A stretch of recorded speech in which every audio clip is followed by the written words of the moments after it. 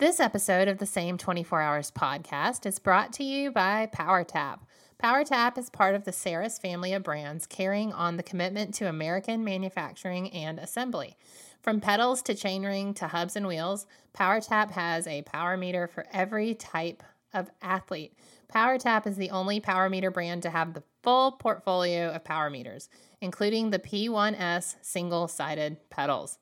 And PowerTap has a giveaway for listeners of this podcast.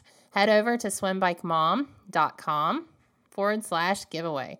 We are giving away a set of P1S single-sided PowerTap pedals. Check out PowerTap online and on social media and enjoy the show.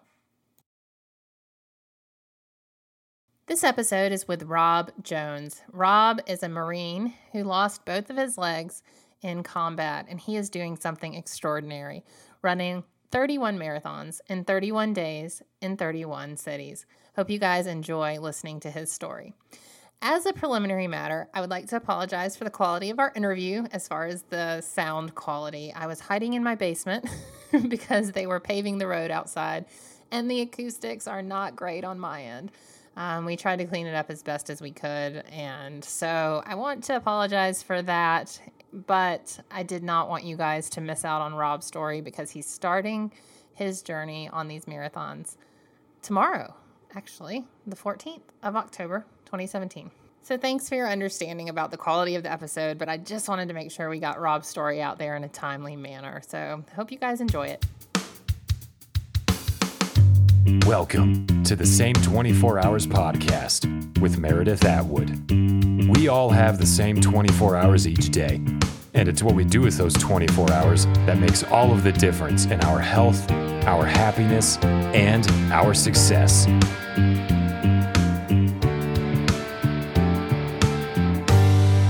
Enjoy the show. Welcome to a new episode of the Same 24 Hours podcast. I'm your host, Meredith Atwood. Today, I have a great guest. His name is Rob Jones. Hi, Rob. Hey, how's it going? It's going good. Like I told you before we got started, I'm actually hiding down in my basement because they're paving the road outside of the house. So I'm trying to find a quiet space. So there's no telling what the acoustic sounds like, but I have my favorite producer who will make it sound good, I'm sure. So thanks for being a part of this this show. I'm really excited to talk to you. Scott Rigsby referred me to you, and we had Scott on a couple months ago. So I'm super excited to hear your story and what amazing things you have coming up. So let's start with the beginning.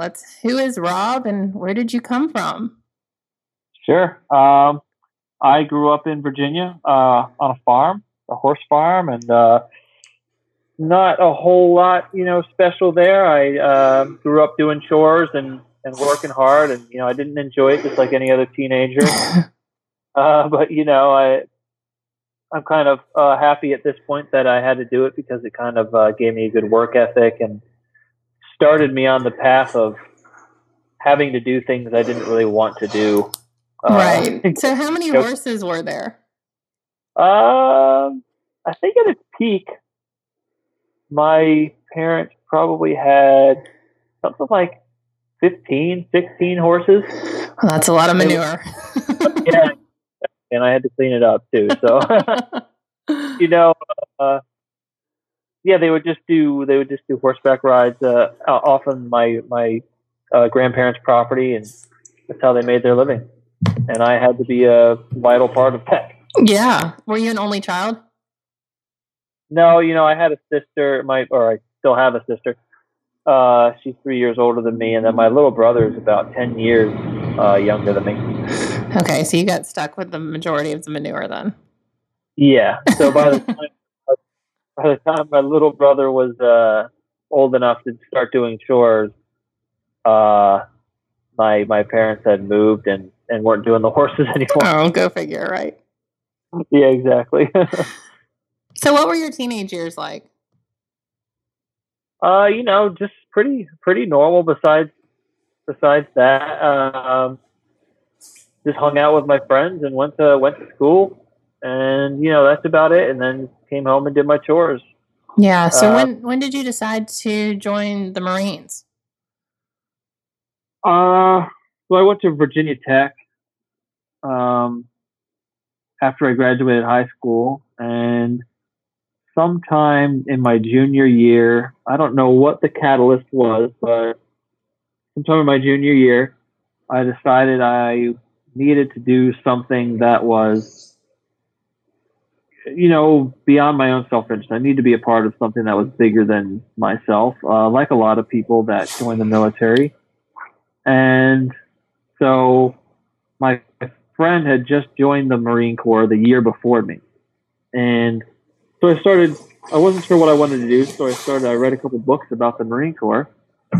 And I read the book Brotherhood of Heroes about the Battle of Peleliu in World War II. And just reading those pages, they really struck a chord with me, and I came to realize that that's what I wanted, that brotherhood that came with the Marine Corps and that sense of purpose that came with it. So I decided to join up after my junior year of college.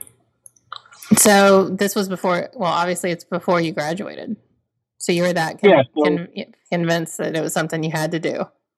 Well, I still wanted to finish my degree, so what I did was I joined the reserves first. So I joined the reserves, and I was able to finish my last year of college. Okay.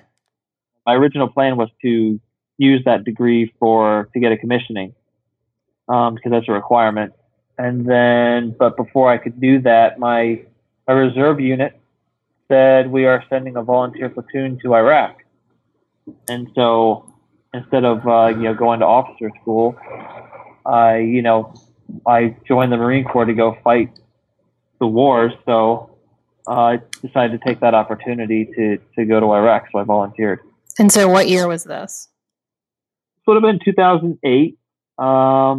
We went to Habbaniyah, Iraq, and there wasn't much going on during that time period in Habbaniyah. Kind of the hot time for Habbaniyah was a couple years earlier.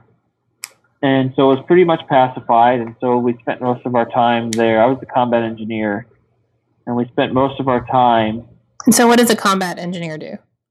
A combat engineer, there's a lot of different facets of it, but there's construction associated with it. You could work on an air wing, and what they do is runways and work on stuff on the airfields. But my personal side of it was dealing with using explosives to breach obstacles and create obstacles.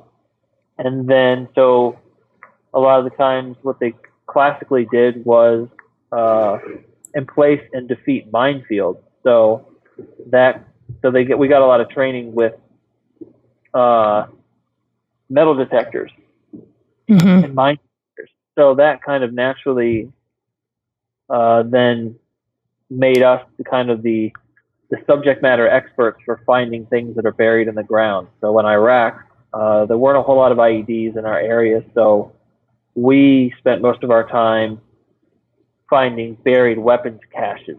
So the local populace would give us a tip about an area where they knew or they thought there might be a buried weapons cache, and we would patrol out there and just search with our metal detectors every square inch of that area. And we would find stuff like, RPGs, grenades,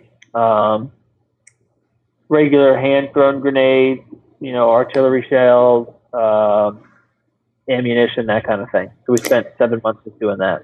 So when you say IED, what is IED? An IED is an improvised explosive device. So it's one of the number one casualty producers over in Iraq and Afghanistan right now, and has been for pretty much ever since the invasion of Iraq. So basically what it is in Iraq, it was explosive munitions, like a grenade or an artillery round, that was rigged up in a way that is unconventional. So it's improvised. So usually, for example, an artillery round will be shot out of a howitzer. Mm-hmm. And so instead of shooting it out of a howitzer, they would blow it up. They would bury it on the side of the road and rig it up to a cell phone or something like that and blow it up using this improvised way of exploding it. That's how they came up with the term improvised explosive device. And in Afghanistan, it's a little bit different because they don't have all these leftover munitions. So what they would do is make their own explosives. They would use homemade explosives in a big jug, and they would bury that jug. Wow. And so that's the difference. So, but they both fall into the IED category. So did you know coming out of college that you wanted to work with explosive devices in the military, or did you just kind of fall into it? I just kind of fell into it. I wanted to do some fighting. So I kind of fell into the combat engineer job because my reserve unit that I went to, just so happened to be a combat engineer job, and I wanted to do some kind of a fighting job, whether it's infantry or being in tanks or something like that. And so, it just so happened I lucked out, and I was able to get a job that I pretty much was attached to an infantry platoon, and I did all the infantry stuff, and I would just have my metal detector and my explosives. So it was exactly what I wanted. Wow. So what happened with your next deployment? So you came home from Iraq, right? And you went back to Afghanistan in 2010. Is that what happened? Yeah, so I came back from Iraq, and I wasn't totally satisfied with the deployment there. So how long were you in Iraq? It was 7 months in Iraq. Okay, the Marine deployments are generally 7 months. Okay. And so, but pretty much immediately when we came home, my reserve unit said, we are sending a platoon to Afghanistan. So I said, well, I volunteer. I joined the Marine Corps to fight. So I decided to go back over. And but it was about a year in between deployments. So I just kind of took a job at my old college town and waited for the deployment to happen and just kind of prepared myself. And then the Afghanistan deployment was I think we got there in April of 2010. And that was a lot different. So Afghanistan at the time was picking back up. And so, the first 3 months of it, we were kind of in a pacified area, and it was pretty similar to my Iraq deployment. But then we moved to Sengan, Afghanistan, which was kind of Taliban central at the time.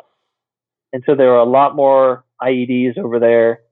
And so my job remained the same. I would patrol with an infantry squad or a platoon. And when we approached an area where there was a high likelihood of an IED being there, I would go out in front of everybody else and I would clear a route through that area. So kind of imagine an easy example would be if we were crossing a bridge and the Taliban had limited resources, so they might plant an IED kind of on either side of that bridge because they knew that we would have to cross using that bridge. And you went first? Right. So I would go first with my metal detector and make sure. And then I would leave a little trail of breadcrumbs, so to speak, for everybody else to follow. So I know I could probably get off on a rabbit trail with this, but so because this is so fascinating to me, when you detected the IED with your metal detector, and then you would, when you say leave a trail of breadcrumbs, like leave a path that was safe, how would you mark that?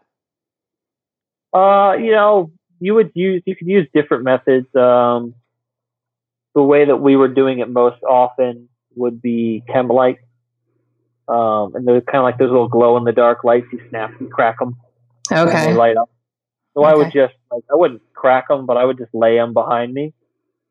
And so basically they would just step exactly on those things or right next to those things. Wow. That's a heck of a lot of trust. Yeah, well, that's what the brotherhood is all about. It's a two-way.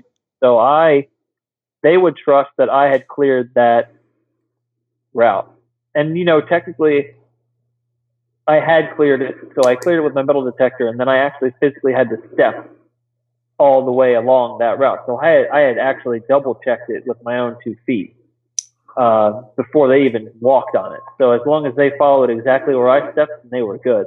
Okay. But at the time, I had to trust that they were watching my back as well, because I can't try and find an IED and provide my own security at the same time. Right. So they would have to be watching my back. If I was trying to provide my own security, I'd probably miss it because I'd be too focused on something else. So it requires all my focus. So yeah, we had to trust each other, and that's what it's all about. So let's talk about the life-changing moment. Okay. Yeah. So we were on this thing called a push, and we were pushing through into Taliban territory, and we stopped to take a little break. And when we got up to keep moving, somebody else in the patrol stepped on an IED. And what happened was theirs was what we call a low order detonation. And so it was pretty much just a firecracker. So nobody was injured, no damage done. But when that happens with the Taliban or any kind of terrorist organization that we were fighting, their standard operating procedure would be to plant more than one kind of in the same place, because when one person gets hit, they know that we are going to come and rescue them and get them out of there. So they plant a second one so the rescue team would hit that. And sometimes they would even plant a third one so the subsequent rescue teams would hit that. So when we find one, we know that there's likely to be two or three. So I got out my metal detector and started clearing the route through that area. And unfortunately, the IED found me before I was able to find it. And that resulted in double above knee amputation of both legs. So on the spot? Yeah. Wow. Do you remember anything about the sequence of events, like when it detonated, and like what walk us through what you remember? Yeah, I remember I was probably unconscious for 20 seconds. So, one instant I'm on my feet searching for an IED, and the next second I'm on my back. And it's kind of what you would expect with an injury like that. Lots of screaming, lots of dust, and I could hear ringing in my all I could hear was ringing in the ears. I had tunnel vision. It was kind of my body was separated from my mind, and so my body was kind of just reacting, and my mind was conscious, but I wasn't actually telling my body to scream or do anything, but it was doing it kind of on its own volition. Wow. So it's kind of interesting, and took me, probably another 20 seconds until my body kind of calmed down a little bit. The standard stuff happened where the Marines that were there came over, they put tourniquets on me. The corpsman or the medic guy, he came over and he shot me up with some morphine. And, they did all the standard stuff. They put a tube up your nose so that you can breathe easier. And they stabilized me as much as they could, and they carried me over on a stretcher to a tank, and then the tank drove me to meet a helicopter. Wow. And then they put me out. So did you, and this is probably a dumb question, what did you feel? Did you feel anything? Did you realize what had happened? Or was your body just were you just in shock? No, I knew right away that at least parts of my legs were going to be gone. You did? I didn't know how much exactly, but I knew, you kind of know. It's an IED. I knew what I was out there doing, and I know what IEDs do. So I knew something was going to be missing down there. And so it kind of felt, it wasn't really pain in the way that you would kind of think about it. It was more of numbness, really painful numbness. So if your arm fell asleep because you're sleeping on it, and you wake up and you can't really feel your arm, it felt like that, except maybe multiplied by 50 times or something. So it's like a really powerful numbness. Wow. That's like my most hated feeling ever. So I would not. I don't recommend doing it. No, it's not. Oh my goodness. So, you went into obviously this job knowing that this was always a possible risk. So when you woke up on your back, you knew what had happened. Yeah, it was. I mean, yeah, you pretty much automatically know what. So what happened once you got to the hospital and you started the recovery process? And I mean, I imagine you went right into surgery. And talk about that a little bit, kind of the process of what happened over the next few months. Yeah, I was in and out of surgery. Took me 5 days to get to America. In and out of surgery, doing revisions on the amputations, like cutting away infections that might have happened and just making the stumps kind of a little bit more viable for prosthetics, and just doing anything they had to make sure I stayed alive, and then just cleaning it out and just getting any kind of nastiness out of there.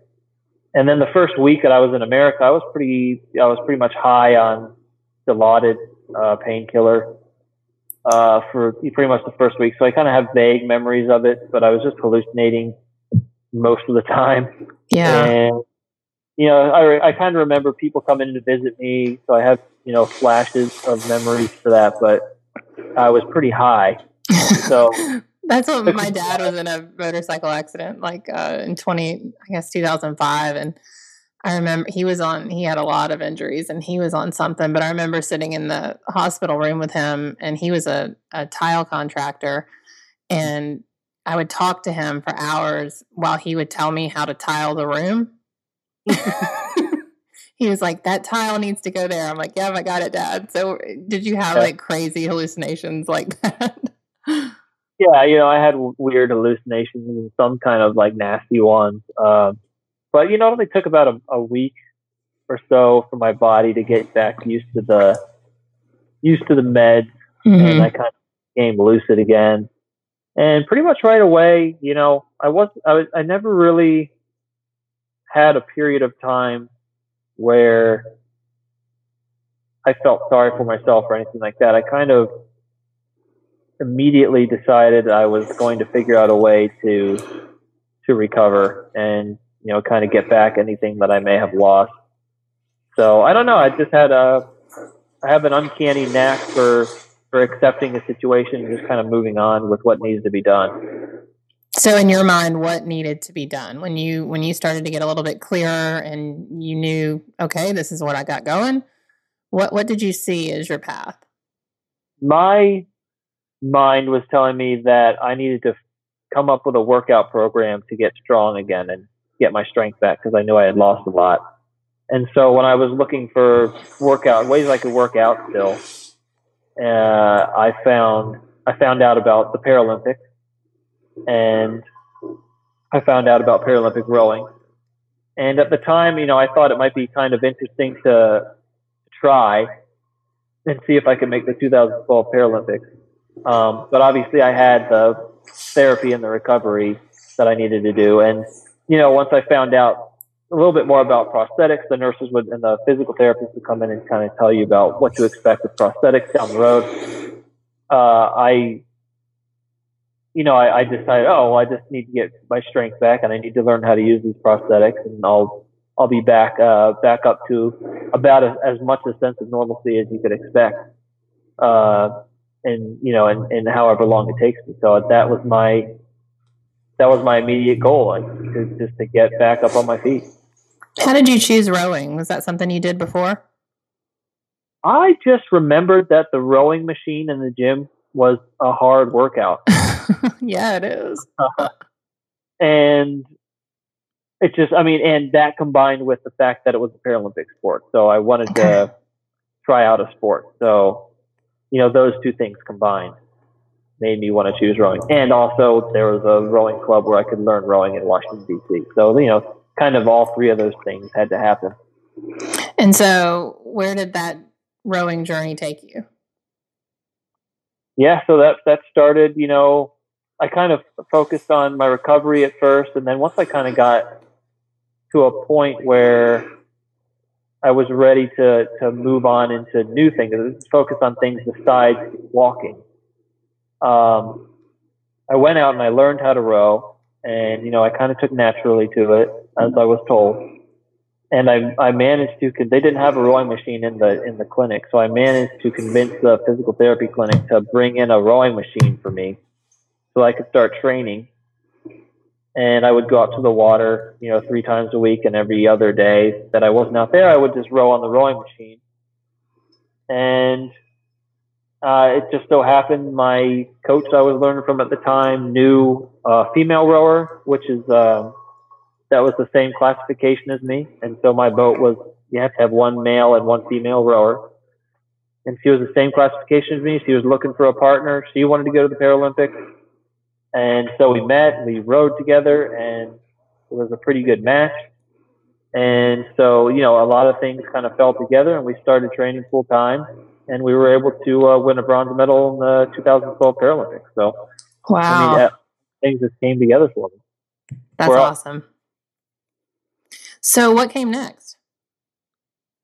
I did another year of rowing while I planned out my next challenge, which was riding my bicycle from Maine to California in 2013 to 14. And so you raised how much money for wait, what was your charity for that event? I raised money for 3 charities, the Coalition to Salute America's Heroes, the Semper Fi Fund, and Ride to Recovery. And that ride took me 181 days of cycling. Wow. It was 5,180 miles long, something like that. And it was through the winter, during the polar vortex winter. I don't know if you remember that. But, yeah, I'm sure you do very well. Yeah, up in Maine, up in San Diego, or Camp Pendleton, California. And yeah, we raised $125,000. Wow. So what part on that bike ride, there had to be a part where you were like, I am done with this bicycle. I mean, I feel like every long ride I do, and I don't do 5,000-mile ones, but there's a point where I'm like, I've got to get off this bike. Was there a point where you were done? I was ready to be finished with it. I never wanted to wanted to quit. I wanted to be, after the first month or something, I was ready to be finished, but in the way that I had decided to finish it. So I was ready to be done with it, but I wasn't, there's no way I was going to call it quits before I finished the way that I set out to finish. So as much as I wanted to stop, I couldn't until I was ready, until I had finished the job. Well, and there's something that, so important about when you set off on a journey or a race or some sort of event that's just so mind-boggling that you have to know with undeniable certainty that you're going to do it, that you're going to finish. And it sounds like that was exactly how you were. Yeah, I mean, if you can't at least fathom the possibility that you could accomplish something, then what you're doing is either too difficult for you, or you need some kind of a attitude adjustment, or I don't know. Like if you can't even fathom yourself doing it, you're probably not going to do it. Right. But you've already decided not. But I mean, it's okay if you're sitting there saying, I don't know if this might be possible, but I don't know for sure. That's fine, because at least you're giving yourself the opportunity to find out. But if you've already decided that it is impossible, then just don't even start. Right. You're wasting time. So like any good crazy person, you found the sport of triathlon. Yeah. Yeah, so I wanted to try and make the Paralympics again. And my rowing partner had since moved on to other sports. And I figured I had just rode my bike across the country, so maybe I would be suited for triathlon. Right. And triathlon, first time in the Paralympics was 2016. So I decided, well, why don't I have a shot at it? And I spent a couple years training for that, but I was not able to make it to the Paralympics, unfortunately. So what was the most challenging of the 3 sports for you? The bike, actually, because, well, they're all equally hard if you're going at the right intensity. So they all hurt. as much as each other.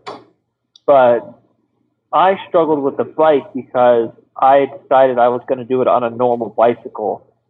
And for the classification that I was in, I had to race against, guys that had just one single leg amputation. So they had one intact leg, or they had cerebral palsy, so they had all their limbs. But they just had that, neuromuscular condition that, disadvantaged them. So I was always a little bit more on the more disadvantaged side of things for that category. It's always a spectrum of, disability. So a little bit, disadvantaged. And but I thought going in, if I just worked hard enough, if I just outworked everybody, then I'd be able to close that gap on the bike. But I was never able to close the gap enough during that time period. So I wasn't able to qualify. They would just blow me away on the bike. And then I would catch them a little bit on the run. I would maybe get 2-3 minutes up back on them on the run. But the bike, I was never able to get going fast enough. So during this time where you were tackling all these new sports, how many different prosthetic changes did you make? I know, talking to Scott Rigsby, he's always got amazing stories about his, the legs he's had and the changes and the technology. So what kind of, change did you make from different types of legs, I guess? Yeah. So I would have, you're not allowed to wear prosthetics for the swim. So I would just have, just my legs, my regular legs, and I would have the inner parts of my leg sockets on, but I couldn't have a prosthetic attachment on. Right. Okay. I would do the swim, and I would take my wetsuit off, and then I would put on my running legs, which I've had for a long time, and they're pretty basic. So I didn't really do a whole lot of changes to those. But I would put those on and run to transition, take those off, put my cycling legs on. And the way that these things would work is I'd have the inner socket attached to my leg, and these outer sockets were kind of interchangeable with pins. And so I would have my running legs and my cycling legs would have the same mold that would fit right onto my inner sockets. So I could change them out really fast. Mm-hmm. So I would run into transition, put my cycling legs on, and then I would get out of transition, do the bike, come back, and then change back into my running legs and go off on the run.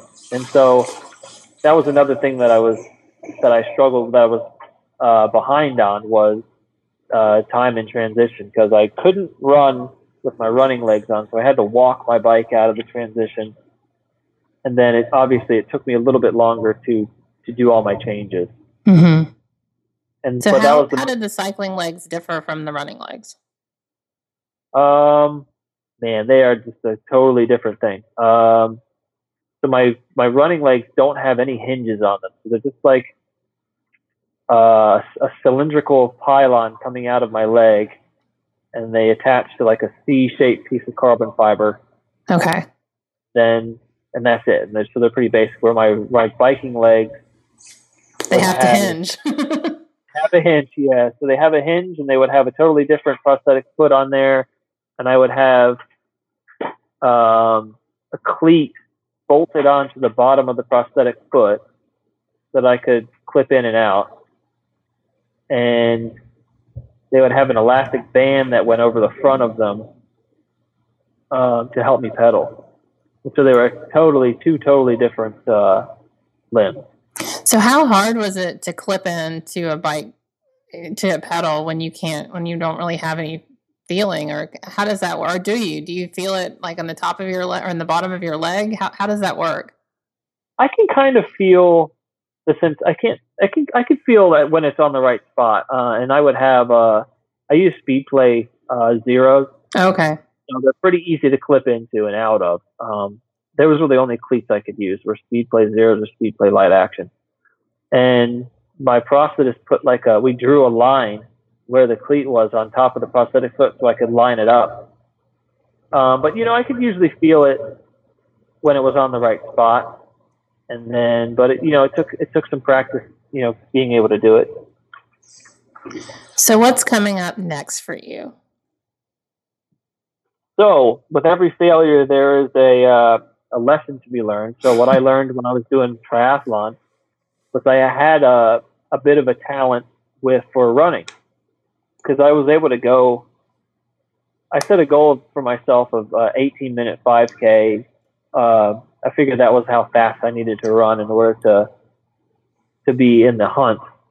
And I was able to meet that goal pretty quickly, like surprisingly quickly, a lot faster than I expected. So I kind of learned that I had a little bit of a talent for running. And a little bit. I would say a little bit. That's really fast. Yeah, it's not too bad. It's pretty good. It's not as fast as, a 5K professional runner, but, it's not too bad. Yeah, so, it's awesome. I found that out about myself, and I decided I was going to do another big fundraising challenge. And so I figured I could use running for that. And so I decided I would run a month long of marathons, back-to-back marathons. So I'm going to do 31 marathons over the course of 31 days, all in 31 different cities. Wow. Let's all take a moment to think about that. So have you done marathons recently? Yeah. So, I'd only done 2 by the time I decided I wanted to, so I'd only done 1 by the time I decided to do the Marine Corps marathon. Then later that year, I decided I was going to do this marathon challenge. So at this point, I've probably done 20 just training for this.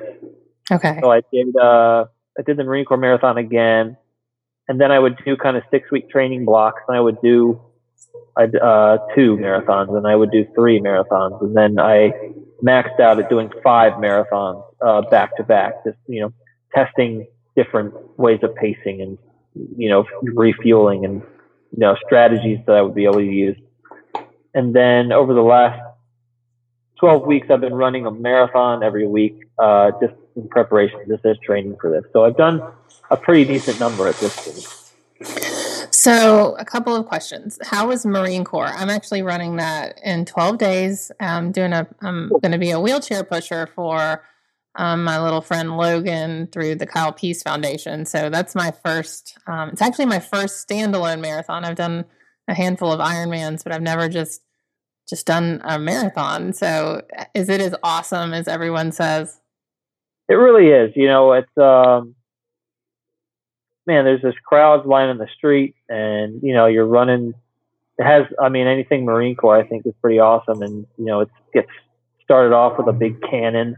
Uh-huh. And, and there's Marines there, and they're cheering you on, and it's really patriotic, and it's, in and around the monument, and it finishes with a hill. So I keep hearing about that hill. It's not too bad. It's not a super long hill, but it's pretty steep.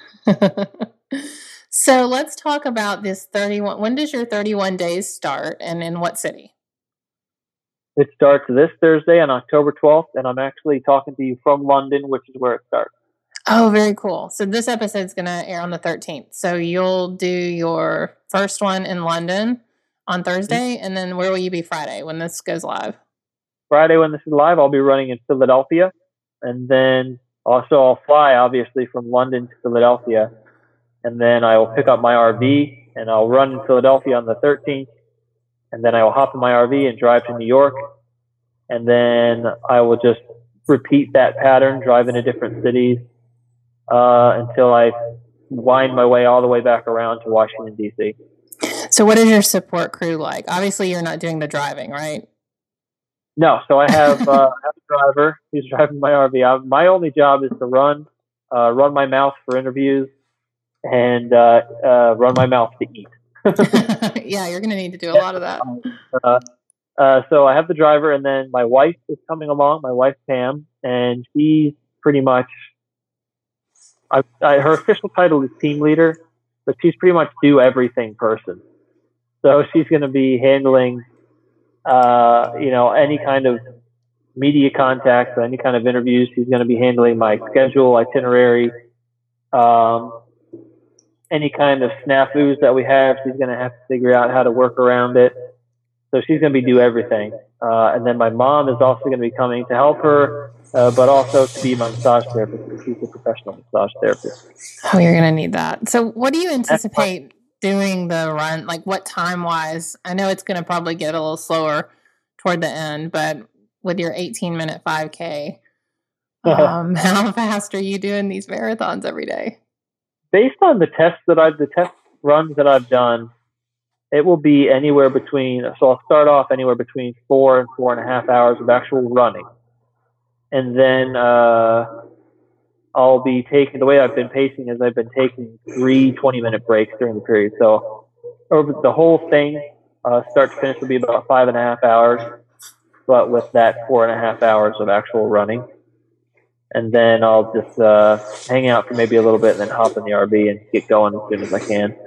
That's really impressive. So I'm going to be running at the pace that you're going to run like your 31st one at my Marine Corps. Hopefully I won't slow down too much. I'm kind of hoping that after the first week or so, maybe my body will start to adapt and maybe I'll even start getting faster. That's my hope anyway. That'd be awesome. So what are you raising money for? So I'm raising money for 3 veterans charities again. Coalition to Salute America's Heroes, the Semper Fi Fund, and my new one for this challenge is the Tunnel to Towers Foundation. They're all charities that they have their own niche, each of them. And what they do is they all have their own way of helping wounded veterans rediscover their new way of contributing to our society and contributing to their family. Which is something that some people will go overseas and they will become wounded in some way. They will come back and they will have trouble to reintegrate into society or reintegrate back into their families. And so what these charities do is they help them in whatever way they need to do that. Very cool. So how can everyone follow you on your journey? Yeah, if any people want to follow along, so they can go to my website, robjonesjourney.com, and there you can donate, and then also you can RSVP to come and run. I'm encouraging everybody that wants to come and run any kind of distance you want. You don't have to do the full marathon, but if you want to, that's awesome. Or just run 500 feet, or just come out and don't even run at all and just come out and show your support. So you can RSVP there. You can see my schedule. You'll be able to see updates. I'll have my social media linked into it, which is at Rob Jones Journey on everything. So I'll have that linked in, so you'll be getting updates there. And you can buy T-shirts, a portion of which of the proceeds will go to charity. And yeah, then that's the best way to get in touch with me or follow along. I was just looking on your website. It looks like you'll be in Atlanta on November 8th with 4 to go. That's the... Yeah, so maybe you'll be, and I don't wish you to be tired and slow, but I might could run a little bit with you by the end. I hope you do come out and run. That'd be awesome. Anybody else? Yeah, anybody else in any of the cities I'm going to be running in, come on out. Yeah, definitely. I'll post the link to the schedule up too on the show notes. So one more question for you. This podcast is called The Same 24 Hours, and it comes from the idea that we all have the same 24 hours in our day, but it's what we each individually do with those 24 hours that makes us happier, healthier, and just have a greater impact in this world and on other people. So, Rob, what is something that you do every day in your 24 hours that makes a difference in how you live your life? I would say I use the weight. And let me explain that to you. What I mean by that is there's always going to be, when you're faced with a tragedy or a hardship or any kind of negative occurrence in your life, something that seems negative, you have, kind of one or two options that you can do with it. You can see it as a detriment, see it as something that's weighing you down and preventing you from getting to where you want to be, and just let it be a dead weight on you. Or you can see it as a tool. You can see it as something that you can use to make your body adapt and in turn become stronger from.